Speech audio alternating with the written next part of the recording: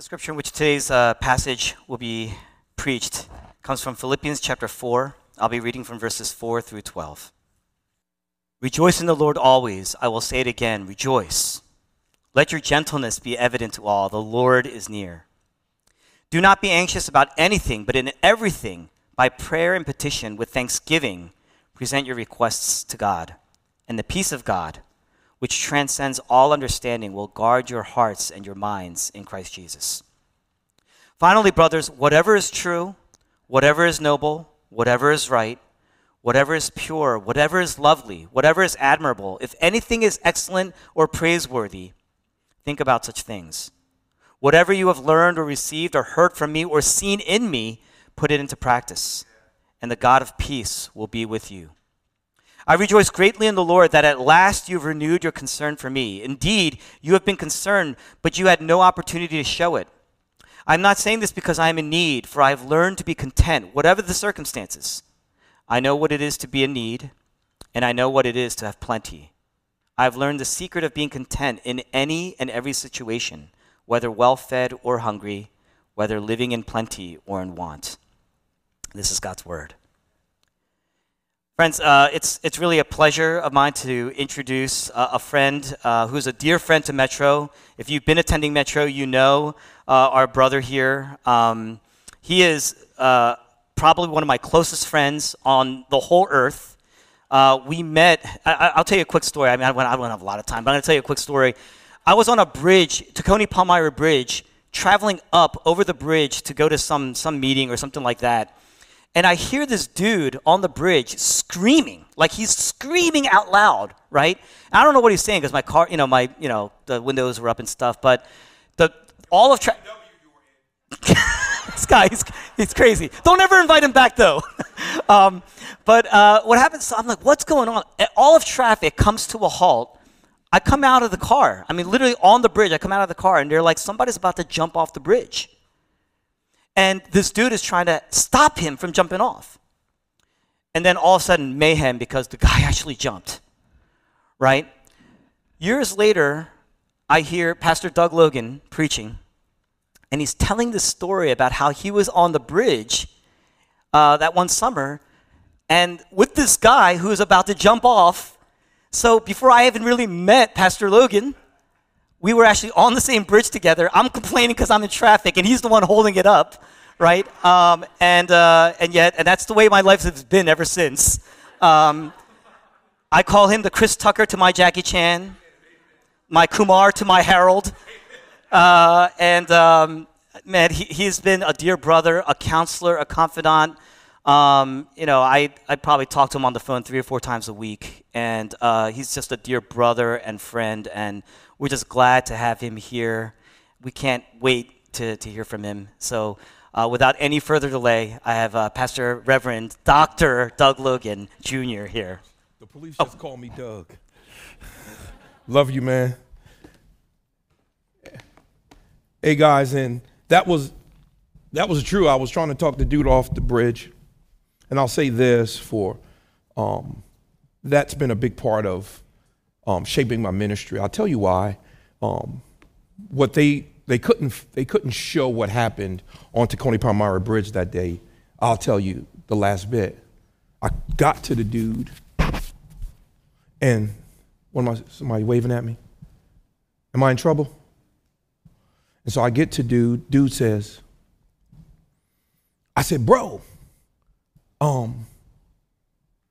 you look dressed up, bro. Why don't you just get back in the car and go where you're going? He said, back up or I'll jump. I said, well, bro, you already saying you're jumping. And he says, I just need to call my kids. So he borrowed a phone. Don't laugh. It's going to seem funny. He opens the old Nextels. And he's doing the walkie-talkie feature with his kids. He's climbed on the other side of the bridge like this, on the other side of the railing. He reaches up to close the phone, and he fell by mistake. I run over as I'm seeing him bumbling, to go get him. But he falls. I look over the top.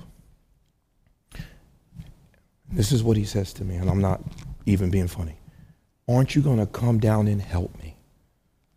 This is what I said. You see that buoy? You're only in about 5 feet of water. Go to the buoy. He says, I can't. I said, you can. He says, come get me. I says, I can't. When we talk, and then all the people that were gathered to see him jump, once they saw him fall, and then he was clearly struggling to not just let the current take him, they just drove away. The show was over.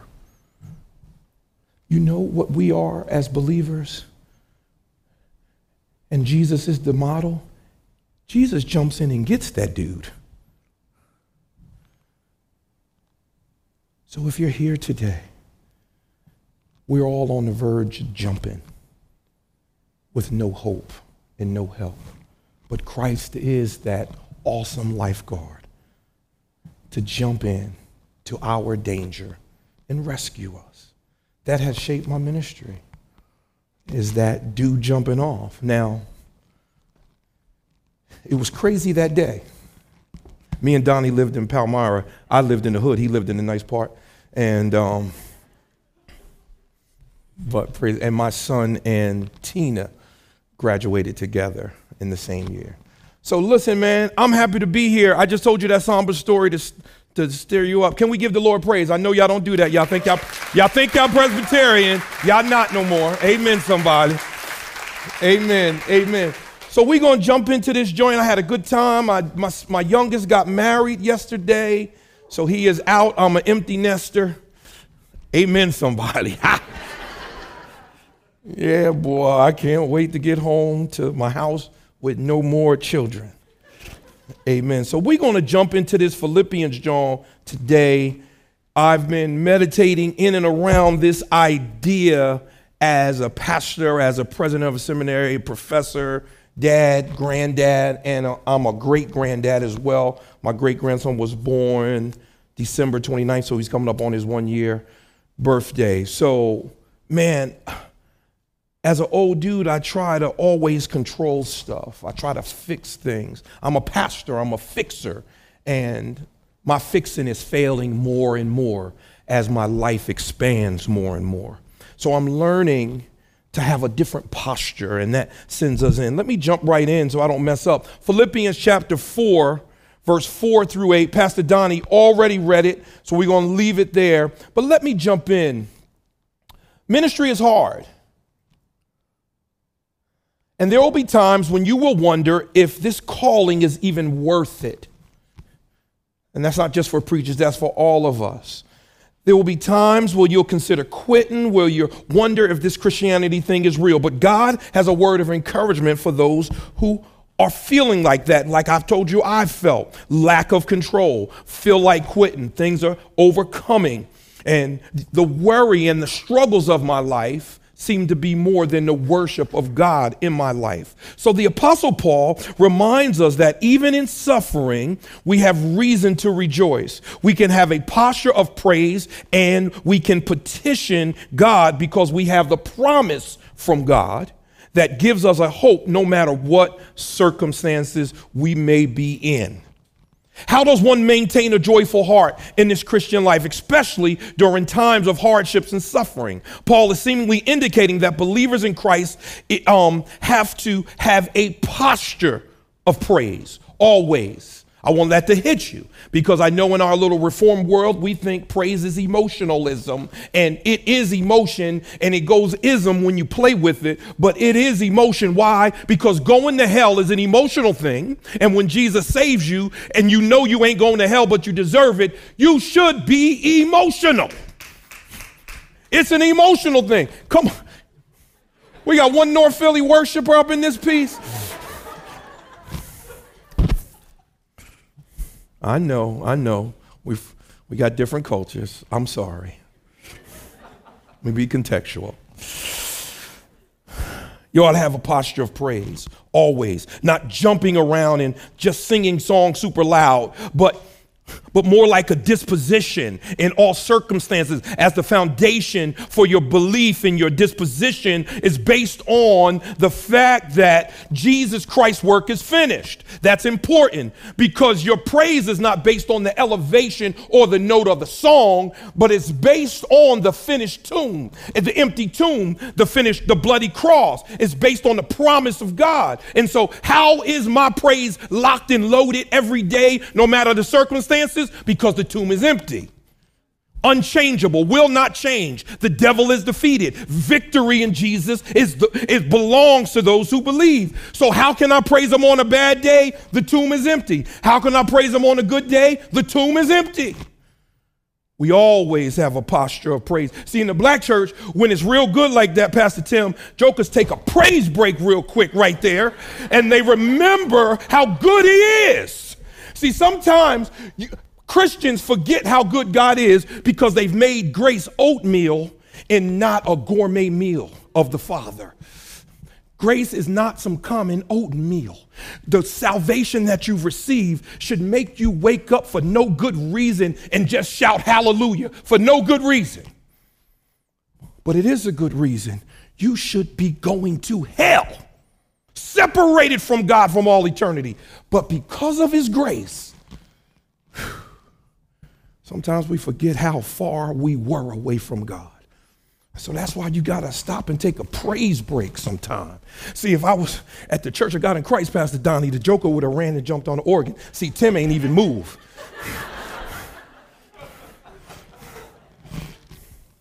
Doggone Presbyterians.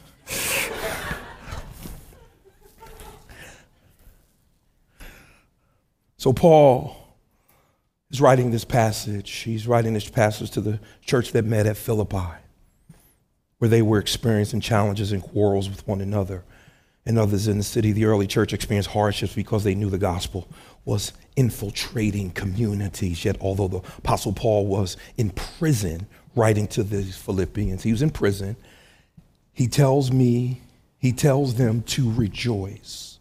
Paul was in prison and still rejoicing because the gospel that he was preaching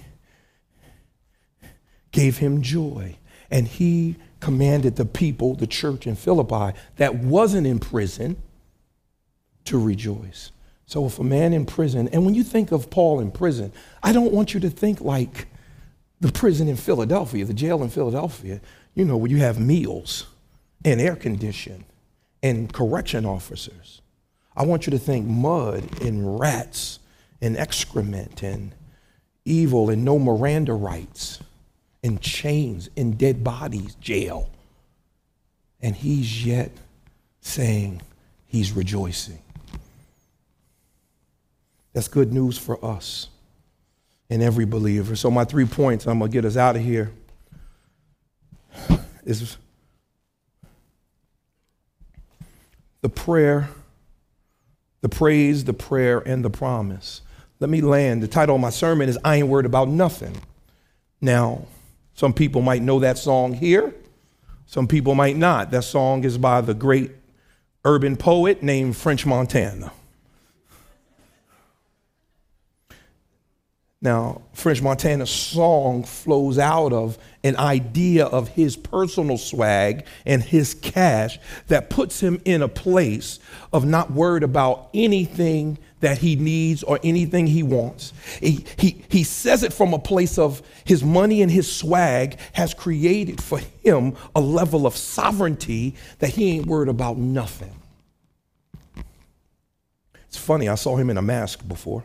And he's worried about something. And but the thing he does in this song is he shows his sovereignty and his ability to control his own joy with his own swag.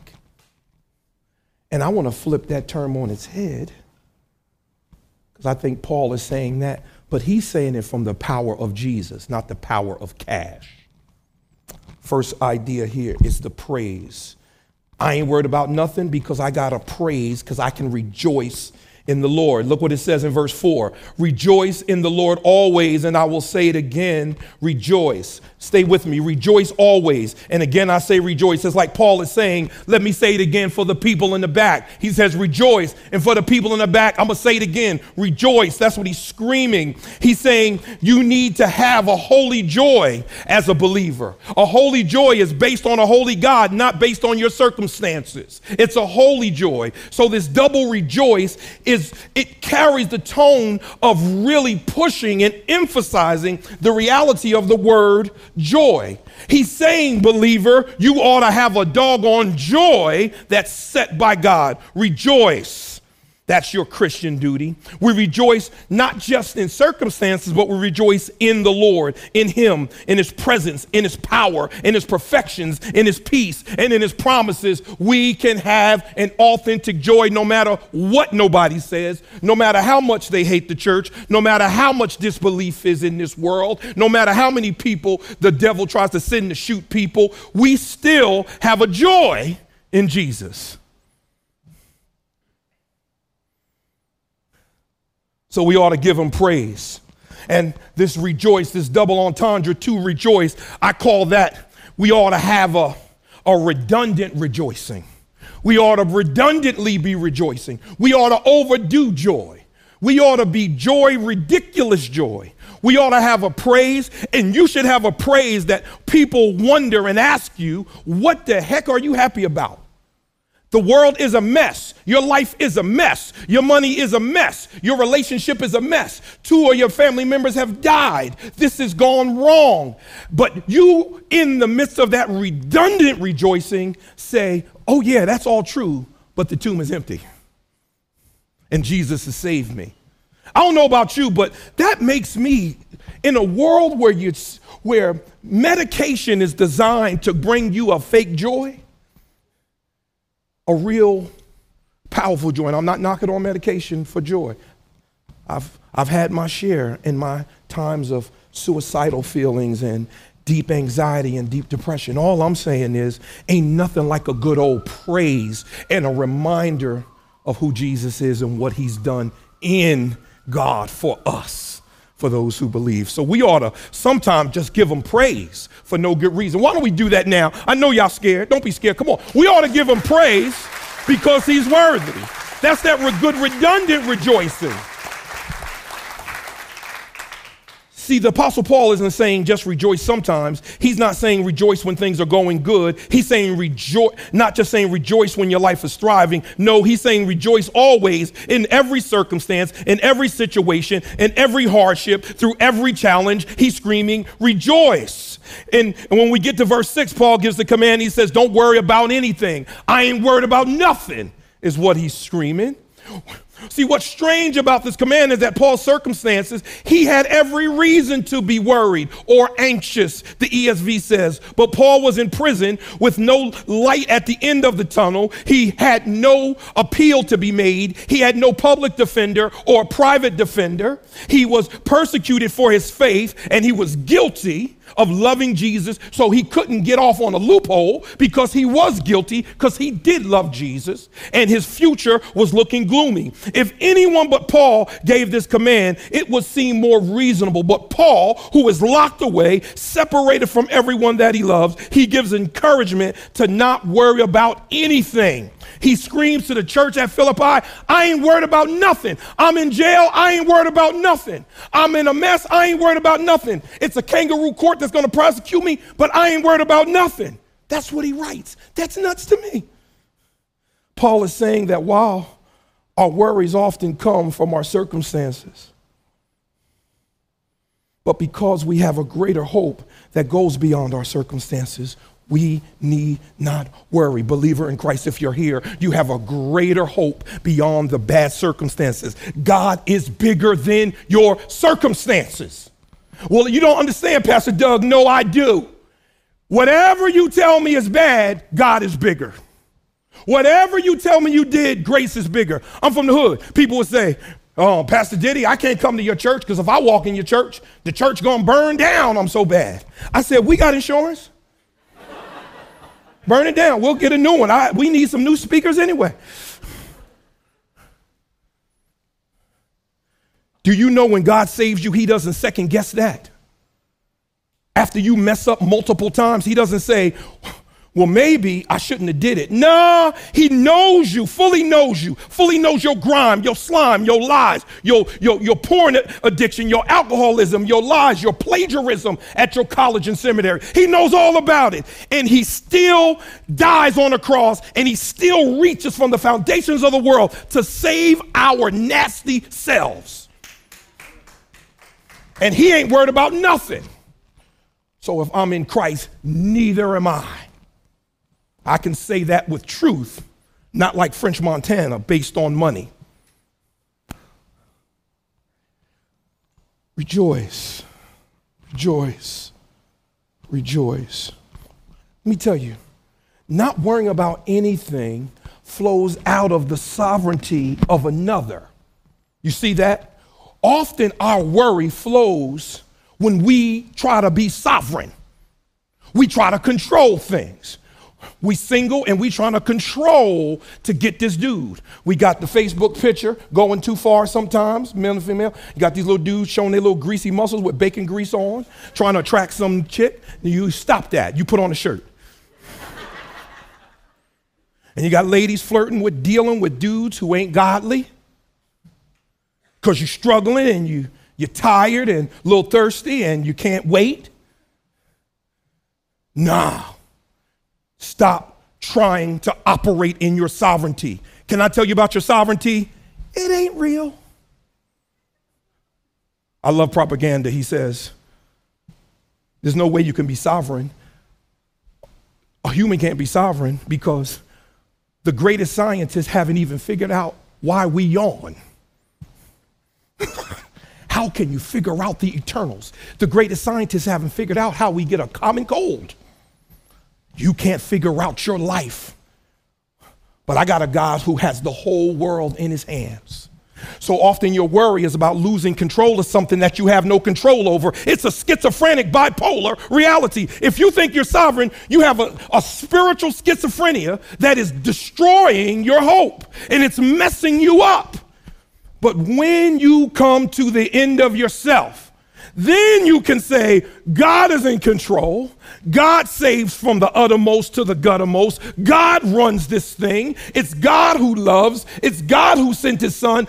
Oh, I'm good. I'm killing my kingdom, shutting it down. I'm walking in reality now. I actually have no sovereignty. And now I ain't worried about nothing. Because my God is good all day. His grace is good on a bad day. His grace is good for death. It's good for life. His grace is good for sickness. It's good in divorce situations. His grace is good for abandonment. His grace is good, a standalone good. It never need no modification because Jesus alone is worthy. He's powerful. He loves the nastiest people. So when I think about Jesus, I ain't worried about nothing. And believe, we're going to get a Baptist out of this crowd one time. I don't need no praise to preach. I preached that. Church is there. They walked out. Amen. They thought I was angry because I was so loud. I said, that's just black. We've experienced some hard times. But I love the text. Look what it says.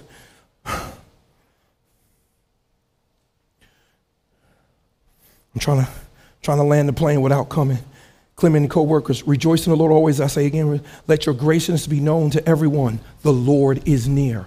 You see that? So no matter how many the struggle, the challenges are, often when we feel out of control and we try to pick up sovereignty and create a kingdom, it flows out of us feeling distant from God, or as if God is absent, or as if he's abandoned us. I can tell you, Grandma told me, if there's a relationship between you and God and y'all feel distance, I promise you it was you who moved, not him.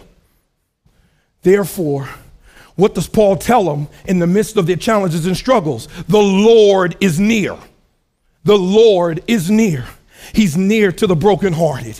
He's near to the least, last, and lost. The Lord is near to his children. God can see a black ant on a black hill on a black night. Surely he can see your struggles. Surely he can see your anxiety. Surely he can see your troubles. The Lord is near. I grew up in the hood. I was a little dude. Not no more. But as a little dude, and when I say little, I graduated high school in 1988. I was 5'5", 133 pounds, Donnie. But I grew up in the hood, so I wasn't that great of a fighter. I could hit and run, though.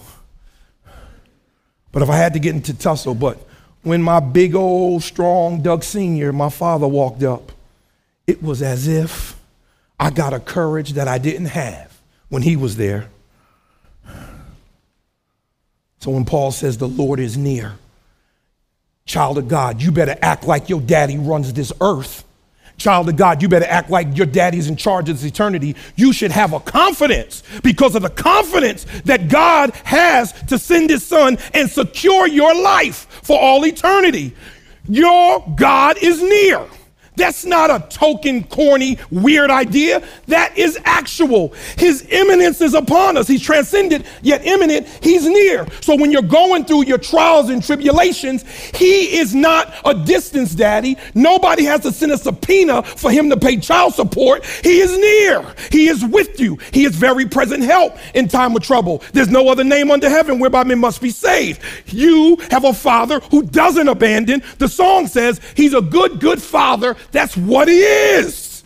And I'm loved by him, and that's who I am. My identity as a child of God is the Lord is near to me.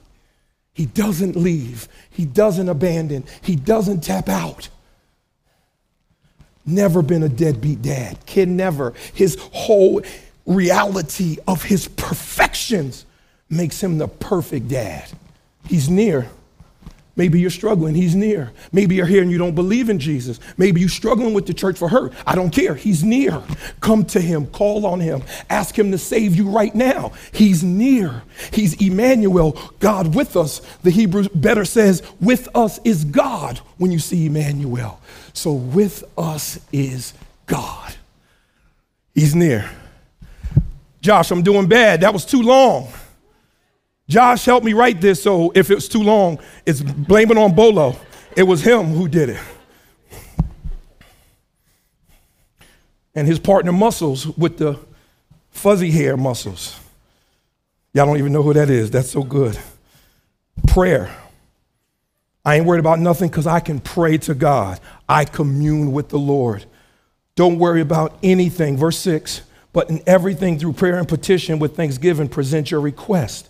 Notice the passage that Paul tells the Philippians to pray and petition to God with thanksgiving and not pray for changes in his or their circumstances. Most of the time we pray about our circumstances, our plea for change in our circumstances. While there's nothing evil about praying for our changes in our circumstances, we often miss the point of prayer. Can I tell you, prayer is about intimacy with God. Prayer is about dependence in God. Prayer means submission to God. Prayer means surrendering to God. Prayer is meant to shape you. It's not meant to shape God. What am I saying? And I'll land the plane on this point. Prayer, this intimacy, when you're with him all the time and you're spending time with God, you build a relationship. And from that relationship, there becomes a closeness, a nearness, a knowledge, grown in the grace and knowledge of Christ. And that in and of itself gives us confidence because we are saturated in God's love and his kindness because we always spend time with him. We have more prayer time than screen time. Amen, somebody. And we spend time talking to him, not only praying for our circumstances. And remember, and let me jump from here and go to Psalm 13. In Psalm 13, there's 4 how long statements. And those 4 how long statements fall out of desperation. How long, Lord, will you ignore me? How long will you forget me? How long will you turn your face? He says in Psalm 13. But then once you get down to verse 4, right before you get to verse 5, nothing changes in his desperation, in his despair, in his destruction of his agonizing terms of how long. You know what changes though? He says, but I have trusted in God's unfailing love. What is he saying? And what am I saying? He goes fully through the problem for 4 verses. And then at the 5th, no circumstance changed, but his praise changed. Why? Because his posture changed. Why? Because he went to God and he saw his situation through the lens of the cross. He no longer saw his situation through the lens of Zenni Optical, but he saw it through Jesus. And when you look at your problem on this earth and you see it through yourself, well, woe is you. Well, it's the worst thing ever. It's not. Well, you don't understand. I do. I want to ask you, when you see it through the lens of the cross, an innocent man getting put to death on a rugged cross, hammered, nails in his hands. And they didn't go to Home Depot and get new nails. They just pulled them out of the other dead dude and slammed them in our Savior's hands and wrists. And yet he did not open his mouth or come down because he had Metro Church in mind. He knew y'all needed saving. He knew I needed saving. And he stayed on the cross to make a way out of no way, a way that you couldn't make. You are not powerful enough to save yourself. You can't fix yourself apart from Jesus' saving work. We're all hell-bound with no hope without God. But because of Jesus, and that's the one we pray to, that's the intimacy we have. We think and petition to him, not just to get rid of our problem, but to show us the problem through the lens of the cross, through the lens of grace. And when I see the cross, I see Jesus volunteering to die. I see Jesus dying for someone else because he was guilty of no sin, but he was willing to die for the sins of the world. Isn't that a big picture? So are you willing to die for your preferences to others? Or will you willing to experience pain for others? Well, you can, but you got to see your struggles and your suffering through the lens of the cross, not through the lens of your convenience. It's always inconvenient in an earthly mind to suffer.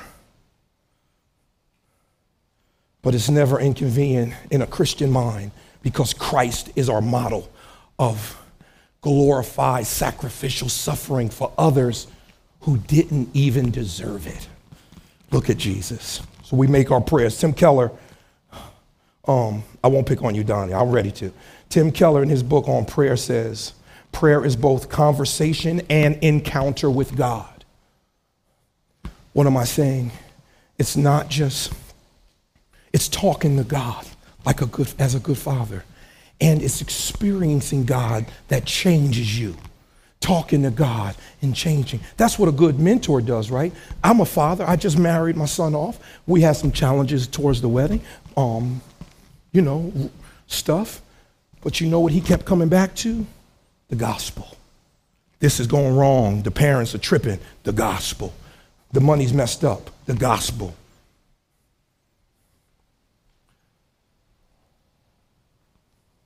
And his intimacy with God drove him to solutions from God. Without intimacy from God, we're driven to solutions from self, operating in our sovereignty. And your sovereignty will send you to hell. God's sovereignty, he's the saving God. Third point, I think that's my last 2, Pastor Donnie. Because these folk looking at me like I'm crazy.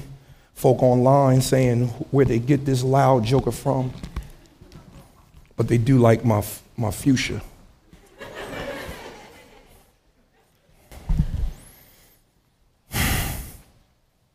My third point.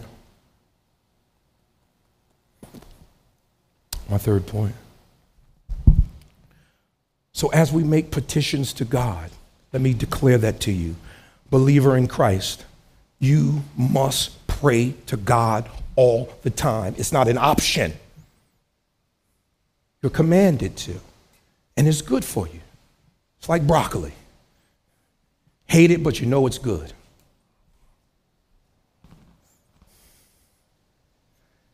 And you'll grow into it, into comfort, into understanding this deep need for intimacy with God. And in light of that, we move from the prayers and the petitions to God, communing with God, now we stand on the promises of God. This is vital. This is vital. So we praise God at all times. Why? Because we ain't worried about nothing. We pray to God all the time. Why? Because we're learning how not to worry about nothing. And we stand on the promises of God so we can not worry about nothing and teach others for in our future generations not to worry about nothing. Not based on French, but based on the text. Last point, verse 4:8. Think on these things, meditate as I reflect on. This is the Message translation. Mentally, you've got to stay sharp. You've got to stay clear. You've got to stay focused on Jesus. Psalm chapter 1, verse 1 through 3 helps us understand the dwelling and the intimacy of the constant ingesting God's word and ingesting God's promises as new fresh air for the believer to continue to keep him highly worked out and Holy Ghost calisthenics working in and through him so he's always in shape for this Christian life. Psalms 1:3 says this, how happy is the one who does not walk in the advice of the wicked or stand in the pathway of the sinners or sit in the company of the mockers. Instead, his delight is in the Lord's instruction and he meditates on it day and night. He is like a tree planted beside flowing streams and bears its fruit in season. Its leaf does not wither, whatever he does prosper. So you see this? He dwells on the word of the Lord day and night. This is just Paul's call to meditation. We've lost so much of that because we have C.S. Lewis quotes on Twitter. We're so smart now. We talk through our situations and not pray and look to God through our situations. We theologize and not agonize on our knees through prayer. We must find our way to the foot of the cross, church. We must find our way to tears for the lost in East Falls and in Cherry Hill. We must not just spend time theologizing about the lost. We must spend time agonizing that drives us to evangelizing the lost. And how do we do that in this rough, crazy world? We stand on the promises of God. But how do we do that? We're constantly dwelling, reading, Operation Saturation. Saturate your heart with the word of God. So Paul urges you to dwell or think on the promises of God. Interesting word there. This word is a verb in the Greek, which is the original language, a term from where we get the word algorithm, which is a mathematical term. So when you think algorithm, you think something that is carefully calculates. So when it says think on these things, it's not some mundane, lackadaisical, ethereal thing. No, it's going to require some discipline and some work. It's like a logarithm. It requires careful calculation.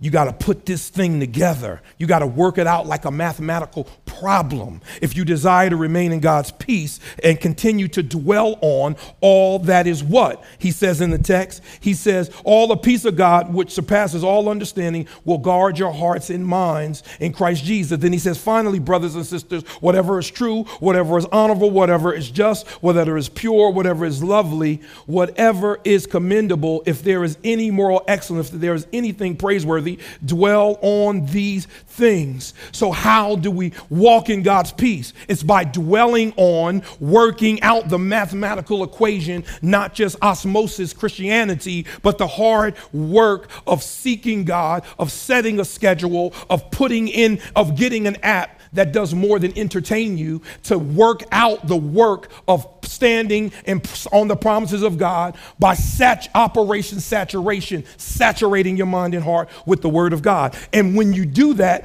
Paul gives us a clear plan. He says, dwell on God's glory, dwell on God's justice, his purity, his beauty. It's praiseworthy. For if we spend a half hour If we spend half of the time talking about Jesus the way we spend worrying about the world or scrolling social media, then our hearts and minds would be filled with the joy and peace that comes from God instead of the anger and anxiety that comes from us being sovereign. As I close,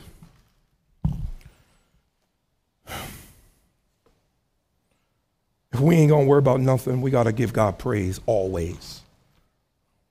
We have to pray and make our petition to God always if we're not going to worry about nothing.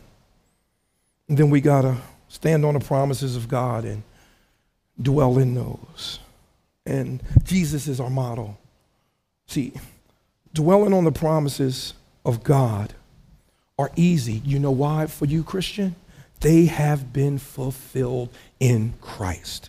Dwell on the goodness and the faithfulness of Christ. Dwell on the blessings we have received from Christ. Look at this text so you understand the difference between Paul's command to believers and Jesus. See, Jesus is honorable, yet he lost his honor on the cross to die in our place. See, Jesus is just, yet he experienced the ultimate injustice to die in the place of sinners. Jesus is pure, yet he took on sin and judgment of God for our impurity in our place. Jesus is lovely, yet he endured the unlovely wrath of God for the unlovely sin that we have committed because he was without sin. Jesus is admirable or commendable, and the gospel is worth preaching to the least, last, and lost who are outside of Christ now, that they might know him, that they might be admirable in Jesus. It is the cross of Christ where God has delivered and fulfilled his promise. It is the cross of Christ where we have power in our weakness. On the cross, Jesus experienced no joy so that you would be able to rejoice. And again, I say rejoice, no matter the circumstances. Dwell on these things. Father, we pray and we thank you for your grace. And we pray, God, that anybody here that doesn't know you would be troubled in their soul right now, disturb their sleep, disturb their day, that if you're driving them to receive you as Savior, God calls them to cry out, Lord, save me. And Lord, we are happy to receive them at Metro. We'll take the raggediest, the most angry, the most drama. We take them with warrants. We take them with that's high right now. We take them with folk with weed in the car right now. We don't care. You send them to Metro. We're going to love them. We're going to smack them around with some grace, some good food, and some good love. So God, send them. And God, our prayer here at Metro is throughout this city, particularly in East Falls, send every person that hates you to meet you here, and Metro is going to meet them with love, grace, and patience. So help us, God.